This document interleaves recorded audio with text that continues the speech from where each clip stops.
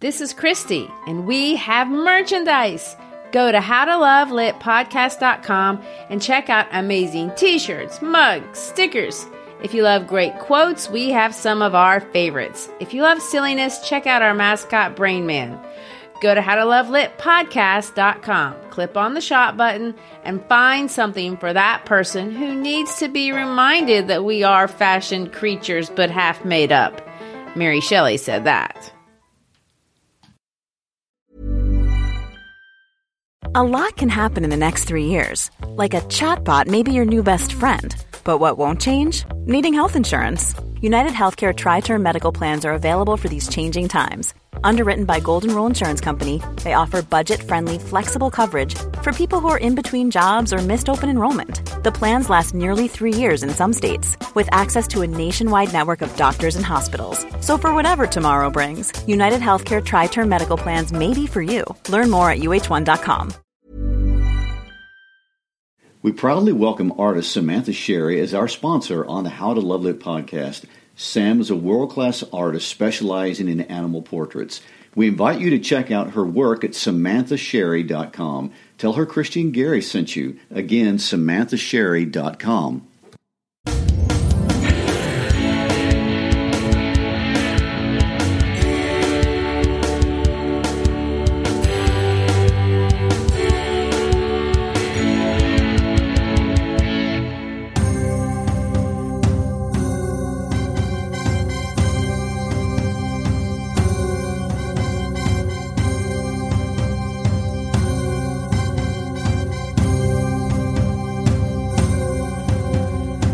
My name is Christy Schreiber.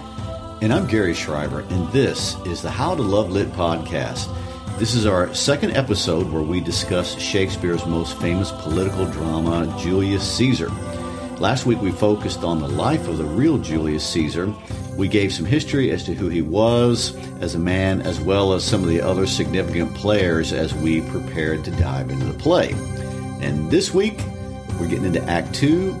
And I believe we could probably accurately title this Delusions of Grandeur. Do they bring destruction? True. We pointed out how Shakespeare was writing a history, and a lot of it is history, more than you would think is actually grounded in fact. However, he does try to condense a very long story into a short play, relatively short compared to how long the story is, so there are several cuts that he chooses to take.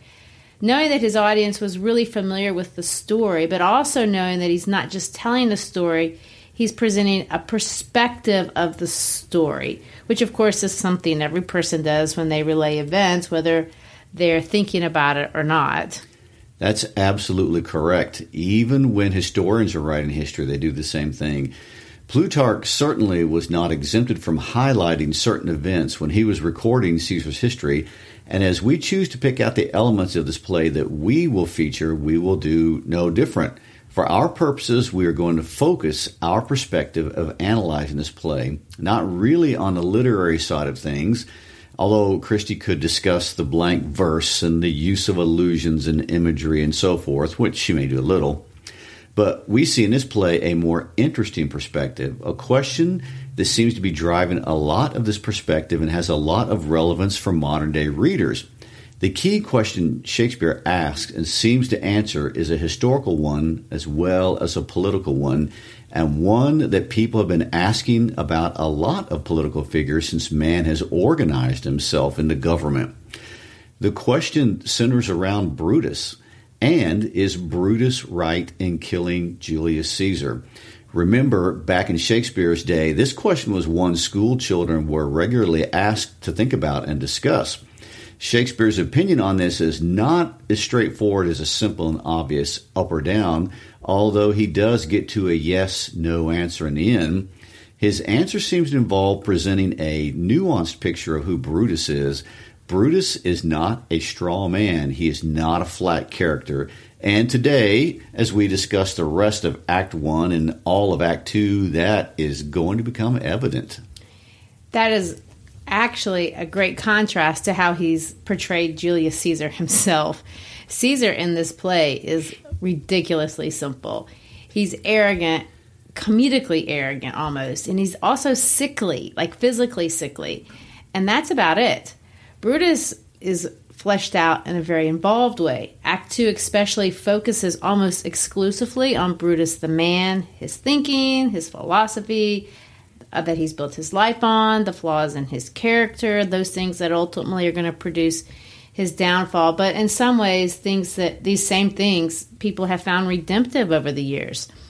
So looking at Brutus is going to be the entire focus of this episode. However, before we get into that, I do want to revisit this idea that Shakespeare intentionally is choosing to reveal particular events and settings. And he's picking certain settings among many that he could have picked to feature when he retells the story. The story takes place in hundreds of locations. The ones he highlights sometimes are for kind of entertainment purposes. For example, he consolidated 2 huge events into the Feast of Lupercalia. Lupercalia is kind of an unusual holiday for the modern mind, and I think the 1600s may not have been a whole lot different. I have to tell you, there are not very many students who can listen to the description about boys running around hills hitting girls with whips without snickering just a little bit. But mostly he's choosing these settings because they too are telling a story. Very true. And I also suspect play attenders at the time would be interested in seeing how he chose to portray the soothsayer, a real person, and the very lively and wild Antony crowning Caesar and that whole debacle. Yes, but even Flavius and Morellus were real people who did real things. In a way, although not exactly as Shakespeare portrays them, he does maintain the spirit of what they did. It's interesting to point out that we don't actually see Caesar being crowned by Antony. We hear that from Casca.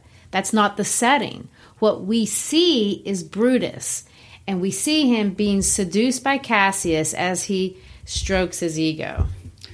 Good point. And I guess this is a good place to drop into the story, recap where we left off, and see what it is about Brutus that Shakespeare finds so compelling. In Act 1, Scene 1 and 2, Caesar triumphantly enters Rome, and while Antony is trying to make him king in a very public way, Cassius approaches Brutus and attempts to persuade him to overthrow Caesar. Cassius's very famous quote, perhaps made most famous by John Green in his novel Fault in Our Stars, suggests to Brutus, after describing Caesar as weak and as a sick girl, that men at some time are masters of their fates. The fault, dear Brutus, is not in our stars, but in ourselves, that we are underlings.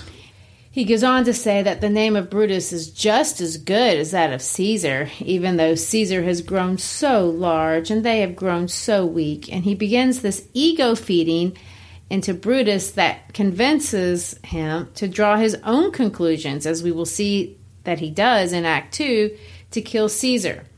I do want to pick up here in this monologue of Cassius as we begin our discussion today, because this play, if we want to decide if Brutus is justified in killing Caesar, it's important to understand who exactly is Brutus in terms of his past, and why does he feel it so important to link his personal identity with the identity of his country. So historically speaking, Gary, who is Brutus? All right.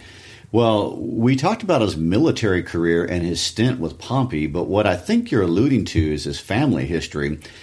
You're right in bringing out its relevance here. His ancestor, Lucius Brutus, is known to have overthrown the Etruscan king and was dubbed founder of the Roman Republic.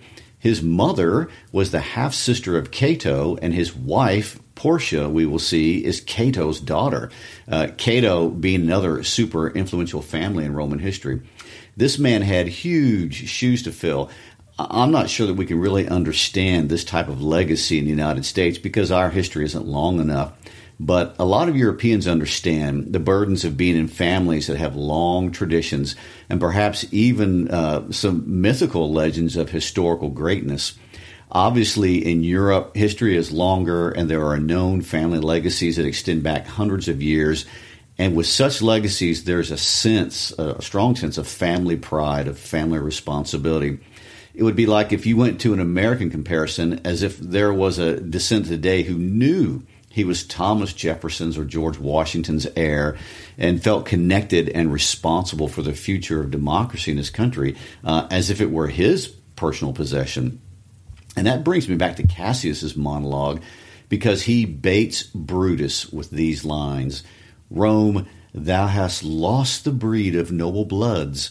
When went there by an age since the great flood, but it was famed with more than with one man? When could they say till now that talked of Rome, that her wide walks encompass but one man? So it's personal in some sense. It's his family legacy at stake. And we see that this line of reasoning appeals to Brutus. He responds by saying, Brutus had rather be a villager than to repute himself a son of Rome under these hard conditions as this time is like to lay upon us. In other words, he's saying like heck, I'm going to let Rome go to pot under my watch. My ancestors would be ashamed of me. His attempt to bait Brutus does not lie at its core in this idea that Caesar has done all these bad things and we need to seek revenge for them. It doesn't accuse Caesar really of anything specific. He begins by saying, you, Brutus, are what this country is made of. If only you could know how everyone loves and admires you. That's a great point. Cassius starts with the greatness of Rome and expresses it through the personhood of Brutus, and he's not really going to have to extend his argument much farther than that. I do want to open a brief parentheses here from our discussion of Brutus as we prepare to jump into Scene 3 of Act 1, because to understand Scene 3 of Act 1, which isn't exactly about Brutus, we're going to take a little Brutus break, you need to understand a little bit about Elizabethan theater and the Globe, and it may seem a little tangential, but I think it matters. A few years ago, my father took me to England, and we went to visit the Globe Theater. Yes, that place actually exists. It didn't for about 400 years, but an expatriate American and Shakespeare enthusiast by the name of Sam Wanamaker spent almost his entire life fundraising and getting the resources together to rebuild the Globe. And although he died before it was able to open, it did open in 1997. But all that to say, the Globe Theatre that is in London today, and it's walking distance from St. Paul's Cathedral and as close to the original site as possible, was recreated to be as close as a replica of the original Globe as you would want to make. And, you know, we want to have some modern conveniences. Like bathrooms. Yeah. But he made them to the specifications of those built by Lord Chamberlain's men, which was Shakespeare's company. Anyway, my dad and I, we saw 3 plays there, and it was thrilling, as you can imagine. But what I learned by being there, and I guess people would know this if you just think about it, is that it's an outdoor theater. It's partly covered. Nowadays, the part of the stage is covered. But here's the point. During Shakespeare's day, if Shakespeare wanted you to know that it's in the middle of the night, he had to make a character say it's midnight, because there's not anything No stage there. lighting. No, he couldn't just dim the lights. The play would be performed in the middle of the afternoon, and there isn't any kind of special effects in that sense. This matters because Scene 3 and all of Act 2 are going to take place at night, and we will see that not just at night, that they take place exactly 1 month after the Lupercal on the evening of March 14th into the 15th, depending on how you want to look at time.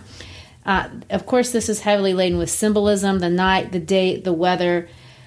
It's starting a conspiracy in the dark, some sort of indication of evil. But there's a storm that's occurring in this scene, and this is a huge deal for Roman culture. And I will say that even though Shakespeare doesn't have lights, so you can't turn lights on and off, he did have special effects in some sense for thunder and lightning, because you can make sounds. And this is kind of a fun fact about the Globe. Shakespeare's company, and you can just imagine a bunch of dudes, because, you know, there are no women in the theater, coming up with special effects.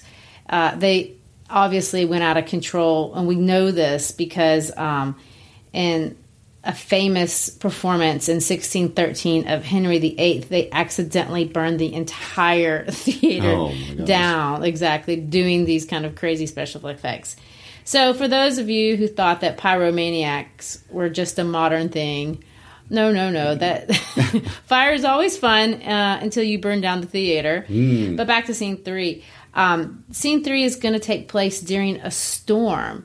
Now, this matters not just because it's fun for the audience to have firecrackers in a play and you want to make dark noises to be ominous, but for the Romans, this is important for religious reasons and perhaps even historical reasons that go with the culture. Yes, it's actually an important religious point to make. Romans believed the weather was very much tied to the activities of the gods, and many people, of course, have studied the Greek and subsequent Roman gods who basically were animating forces in the world. There's lots of myths and stories, but this had a practical application to real life and is what Shakespeare is pointing out. When things happen in nature, like earthquakes, events in the stars, or whatever, people look to the heavens to hear the voices of the gods. And omens, a little like in Paulo Coelho's works, are very important. If the gods disapproved of something, they let you know through signs and birds and weather and physical illnesses even. The temples that were in the Roman Forum were places where a person would go to seek an opinion of the gods. They would present sacrifices of dead animals, and special women, sometimes through hallucinogenic drugs, would listen to the gods and give answers from the gods, which we've actually been to the oracle where that occurred. This was at the heart of their worldview, and in Scene 3, when the skies are going crazy with thunder and lightning, this is something that drew the attention of most Romans.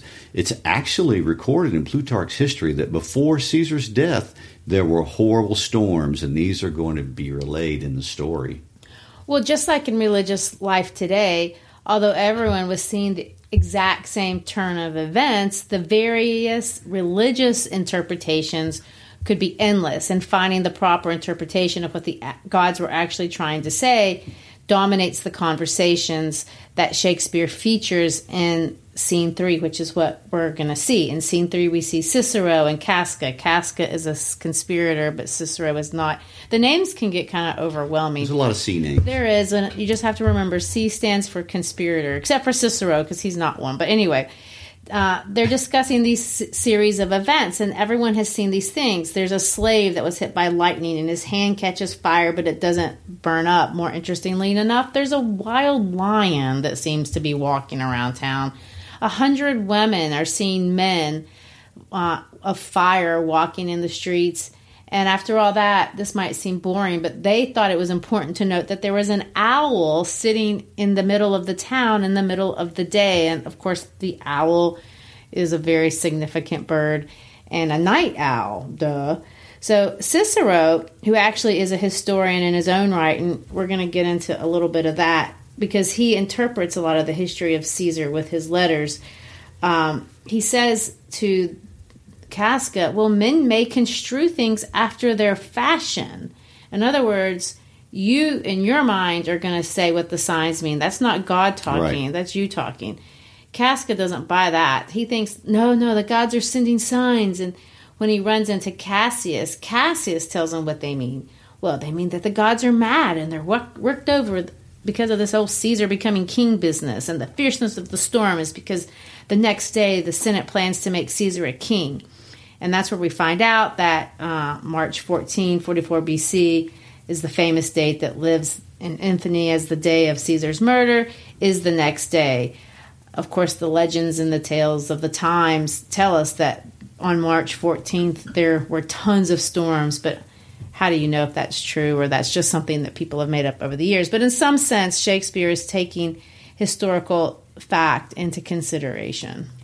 And along those lines, another historical note to bring out, for those who are inclined, Cicero, who appears here too, and who Antony is going to have killed later on, is a huge player in real Roman history. He actually is the most important man in Rome in Caesar's day, and his name carried weight beyond what I can really describe here. He's most famous for his role in 63 BC, where as consul he discovered and destroyed a conspiracy to overthrow the Roman government. Ironically, he is not invited to participate in this conspiracy led by Brutus and Cassius. All right, I think that points out everything we want to point out in Act 1. So let's open the curtain now to Act 2. And Act 2 takes place at Brutus's estate, in his orchard, and in his house. Again, remember, we can't know what time it is through the lighting, so we have to look at the language, and Shakespeare is going to tell us. What, Lucius? Ho, I cannot by the progress of the stars guess how near today. So in other words, oh, look, stars, it's night. It's the middle of the night.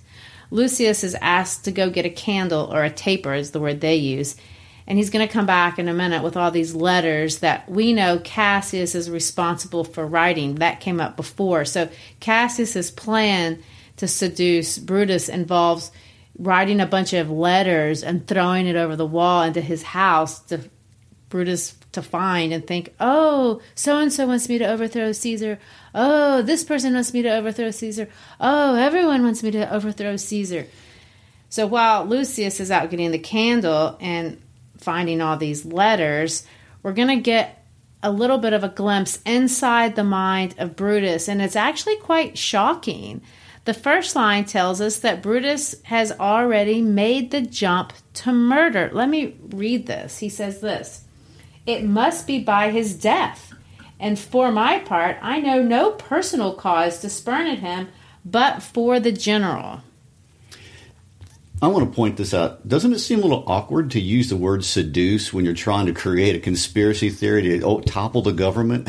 I know, but I really think it's a good word because I don't know what else. I mean, he's moving in his mind and getting him to do something that he wouldn't really. I don't know. That's the word that comes to my mind. Perhaps it's an awkward word. Well, I think it's a funny word. But there's no doubt Cassius is highly manipulative, and he's wanting to use Brutus for political purposes. And anyway, we were talking about this jump to murder, and that is a big jump from where he was in his discussion with Cassius just 1 month before. I don't remember Cassius using the word murder or assassination so openly. He leads Brutus to this, but it seems Brutus, in some sense, thinks he's making up his own mind, whether he is or isn't. That's right. He implies it, but Brutus is going to take the jump as if it's his idea, and he's going to defend this idea of preventive assassination. So let me read the whole monologue, and then I want to get your ideas of what you think about Brutus's theory for why he should kill Caesar. He says this, "He would be crowned. How that might change his nature. There's the question. It is the bright day that bring forth the adder." The adder is a snake. So he's saying it's the day that it's going to bring a snake that craves weary walking. Crown him that, and then I grant we put a sting in him, that at his will he may do danger with. The abuse of greatness is when it disjoins remorse from power. And to speak truth of Caesar, I have not known when his affection swayed more than his reason. But 'tis a common proof that lowliness is young ambition's ladder, and when the climber upward turns his face, but when he once attains the utmost round, he then unto the ladder turns his back, looks in the clouds, scorning the base degrees by which he did ascend. So Caesar may, then lest he may prevent. And since the quarrel will bear no color for the thing he is, fashion it thus, that when he is augmented, would run to these and these extremities, and therefore think him as a serpent's egg, which hatched would as his kind grow mischievous, and kill him in the shell. So we see this idea of a preventive assassination. Caesar must be killed not for anything he's done, but what he may do in the future. Crown him, and this might be what he might do. He might abuse his power. He says, I know that lowliness is young ambition's ladder. In other words, when people get ambitious, they go to the top, and then they kick down the ladder, and everyone that got them there, they betray. And he says this, again, this metaphor of the serpent. He says, he's a serpent's egg, and he's the snake, and is it easier to kill the snake while it's in the egg, or is it easier to kill him after he's hatched? So he may be a tyrant, so I must remove him before he grows strong. What do you think, Gary? Well, that does go back to Shakespeare's idea of the basic question he's begging you. Is this the right thing to do this preemptively? As far as history goes, I don't even know where to begin. The United States has several examples where they've done preemptive things to topple governments. Every country in Europe, every country on every continent has done something politically to destabilize a potential enemy. So it's common. It's why we have spy agencies in all the major nations of the world. And yet, to the common person like me, it seems a little unfair to kill someone for something that they haven't done yet. True. And when those things come to the surface for the public has negative reactions because the public doesn't want to view their country as a country that unfairly goes around killing leaders. But I hate to spoil everybody's parade here, but it's what happens. It's what every major country does. But here's what you need to point out, and we need to point out for the purpose of this play. You can take out a potentially future dangerous leader, but you will never be able to control the circumstances after you destabilize that region.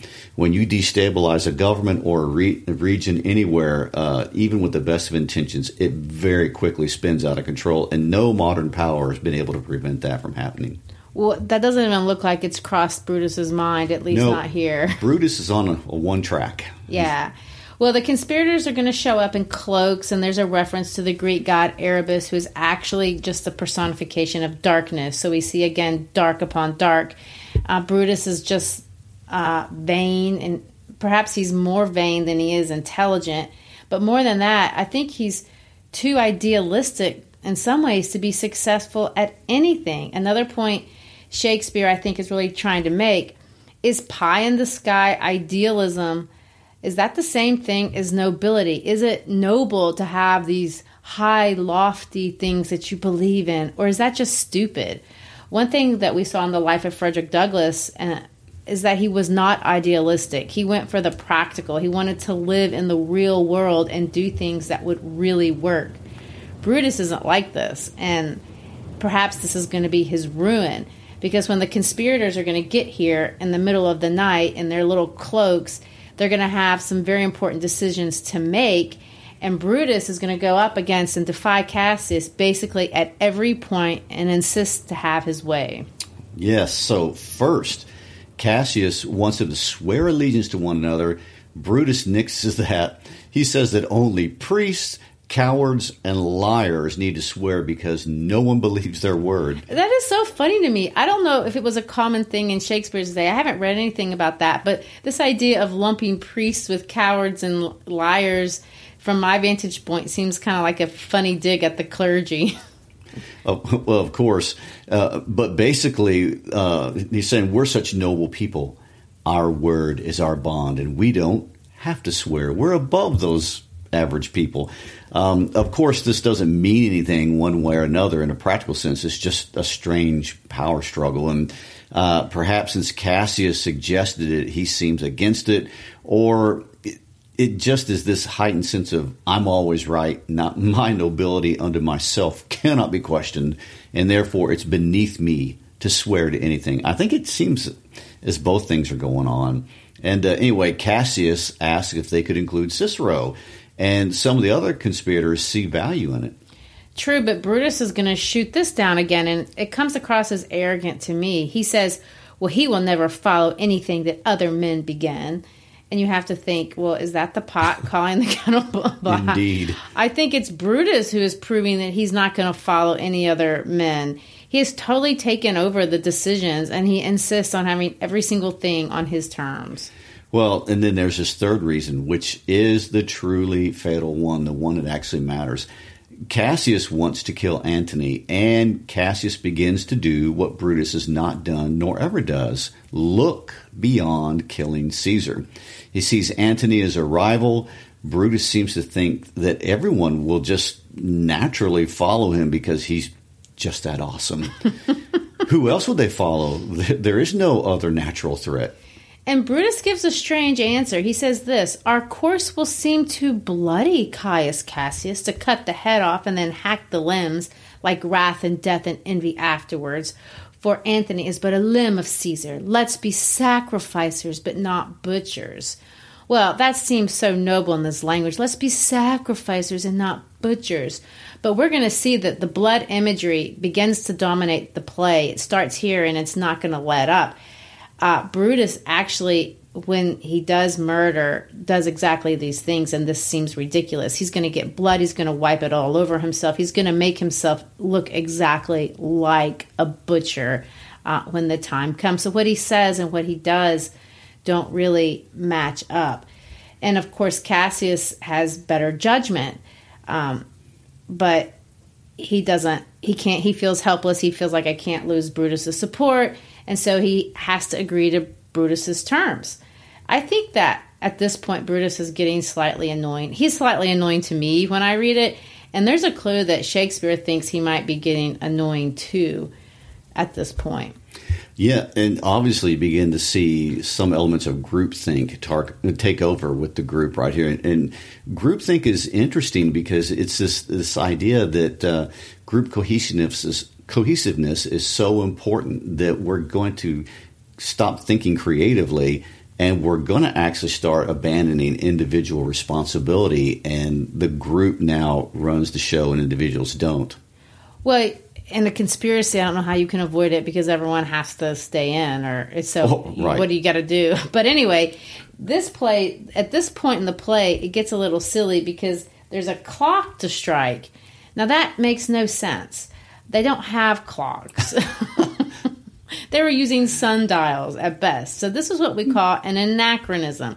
That's when you take something that couldn't possibly have existed and you put it in the play, and sometimes it's just ridiculous. It'd be like if you're having a cowboy movie out west and one of the Indians riding down the horse pulls out a cell phone and says, incoming, and you're like, what? So in some sense, that's what we see going on here. The clock is going to strike 3, and that means they all leave. And we're going to meet the second woman in this play. There were only 2 women in the play, Portia and Calpurnia, and they're foils. A foil is a literary term. Basically, it's a character that has another character that can be contrasted with them. So there's only 2 women, so it's natural to compare them. And one's strong in some sense, that's going to be Portia, and one's weak in another sense. So that's how they're different.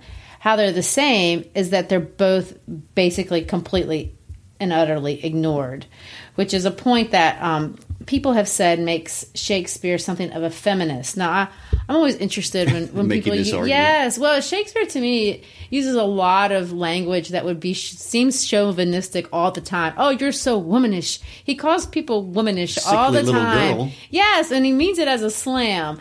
But in this case, people have said that this is an expression of his feminism because both of these women are ignored and they shouldn't have been.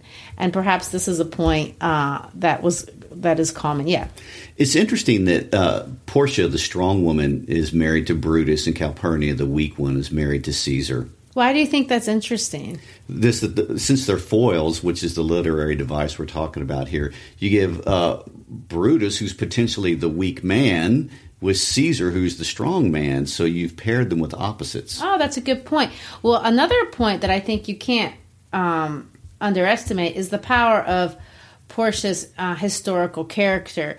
She is just as every bit as historically blue-blooded as her husband. So when she comes up to him in the middle of the night and she makes claim to knowing what's going on, she comes to him and she says, I'm not just a woman. That's another thing. I'm not just a woman. What's Shakespeare talking about? Of course, you're not just a woman. You are a woman. But she's going to make this claim, I'm not just a woman. I'm Cato's daughter. He's important. And I'm your wife and you're important. And so I know something's going on. I can see there's men in the middle of the night roaming around the house. And she says this, dwell I but in the suburbs of your good pleasure? If it be no more, Portia is Brutus's harlot, not his wife. So you're treating me like the other woman if you refuse to tell me what's going on. And then she takes it one step further. She goes, I'm going to prove to you how strong I am. And she takes out a knife and gives herself a voluntary wound. In other words, she stabs herself. See, I'm strong. I can stab myself. So you should tell me your secret.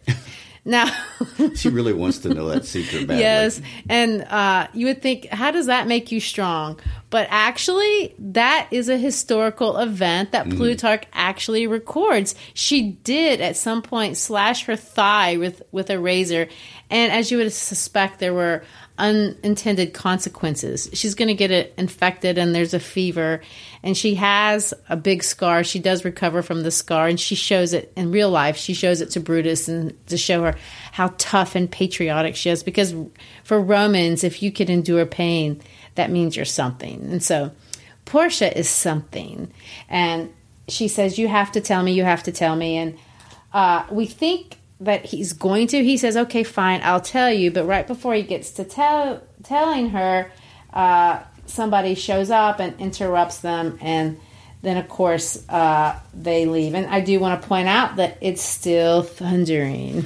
Still thundering outside. So that's going to take us through scene 1. Scene 1 is all about Brutus and his processes and how this conspiracy is going to be construed. And then scene 2, we're going to switch over to Caesar's house.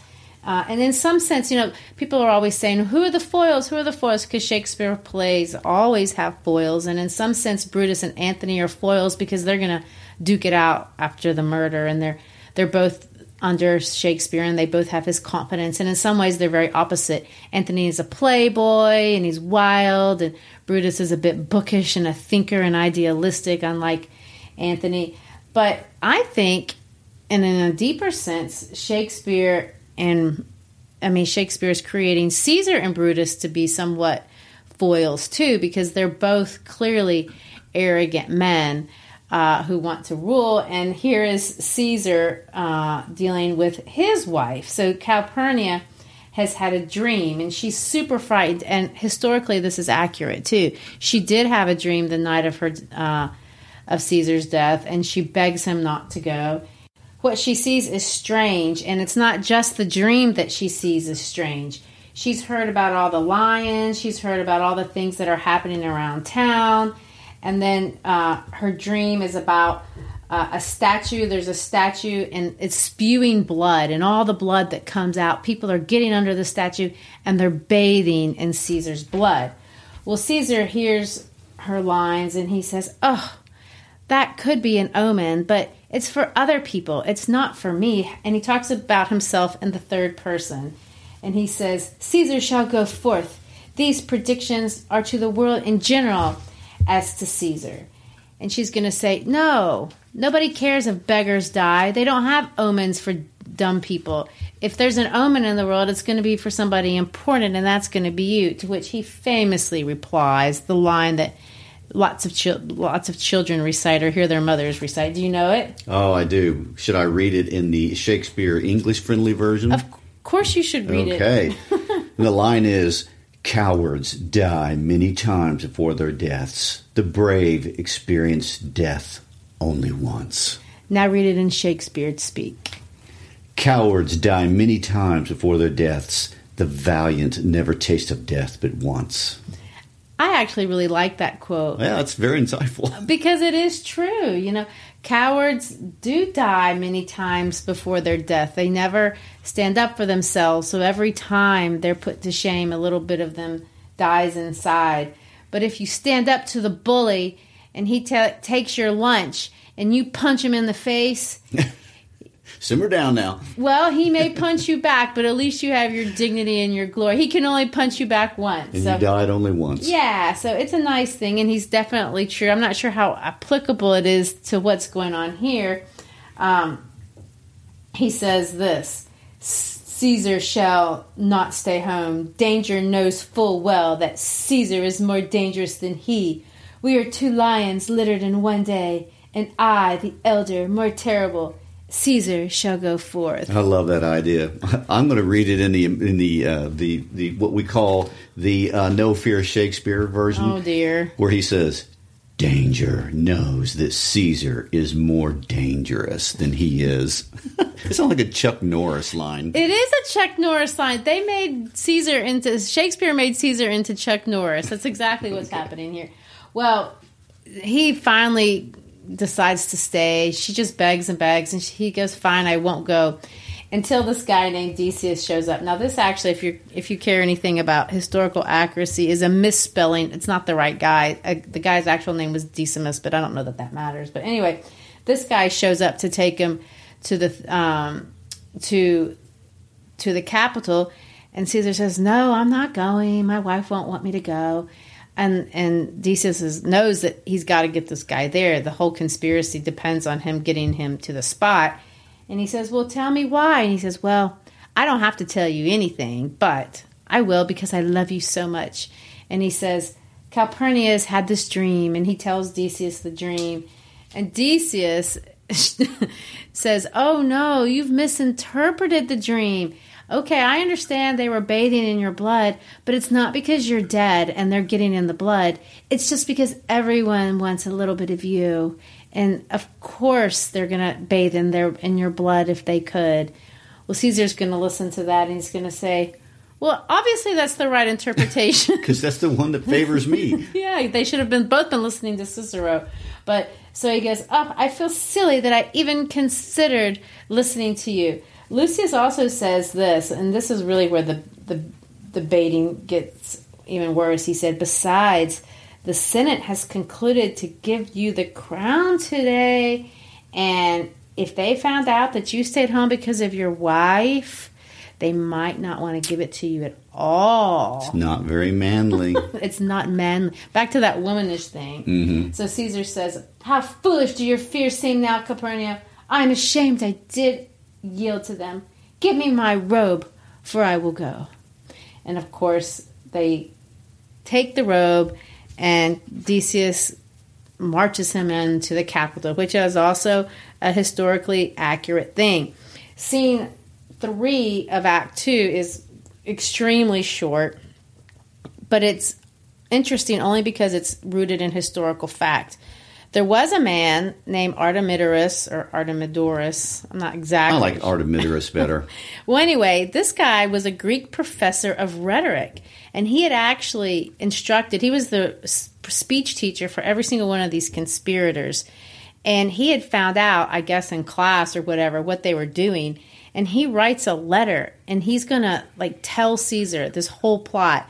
And he passes the note to Caesar and tries to tell him. According to Plutarch, Caesar tried several times to read this note, but he keeps getting interrupted. And this is kind of fleshed out in the play. Artemidorus reads the whole letter out loud. He says, "Caesar, beware of Brutus. Take heed of Cassius. Don't come near Casca. Have an eye to Cinna. Don't trust Tiburnus." And he names every single one of these conspirators.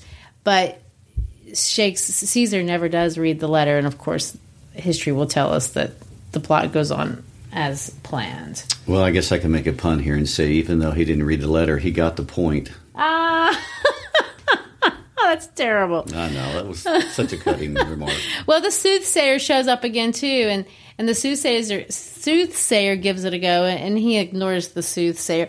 I think it might be interesting to point out that he really didn't believe that these guys would do this. Every single one of these conspirators owed something to Caesar. He had given them something in a personal way, and there was no reason for him to really suspect that they would turn on him, and yet they did. And of course, that's where Act 2 will leave us. And that would be one of Shakespeare's statements on the nature of power.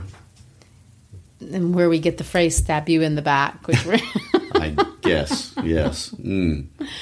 All right, well, I guess that wraps up Act 2. Great. Okay, so we covered a lot of ground there today. Thanks for being with us. We'll pick up next time and see what happens to all of our characters in Shakespeare's great work. And if you enjoyed being with us, then please go check us out on howtolovelitpodcast.com. Check out the teaching materials, all the other information we have there. Also, be our friend on Instagram at the How to Love Lit Podcast, and also be our friend on Facebook through our How to Love Lit Podcast Facebook page. We keep everybody up to date on everything that's coming out. Peace out.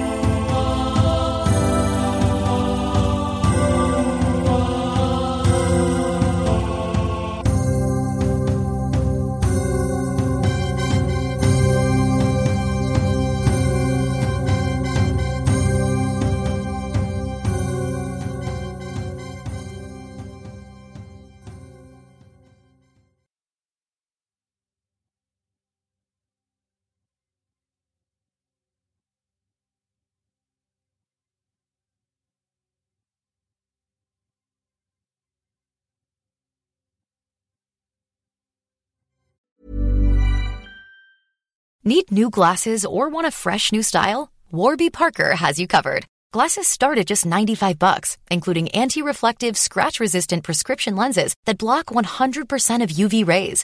Every frame's designed in-house with a huge selection of styles for every face shape. And with Warby Parker's free home try-on program, you can order 5 pairs to try at home for free. Shipping is free both ways, too. Go to warbyparker.com/covered to try 5 pairs of frames at home for free. warbyparker.com/covered.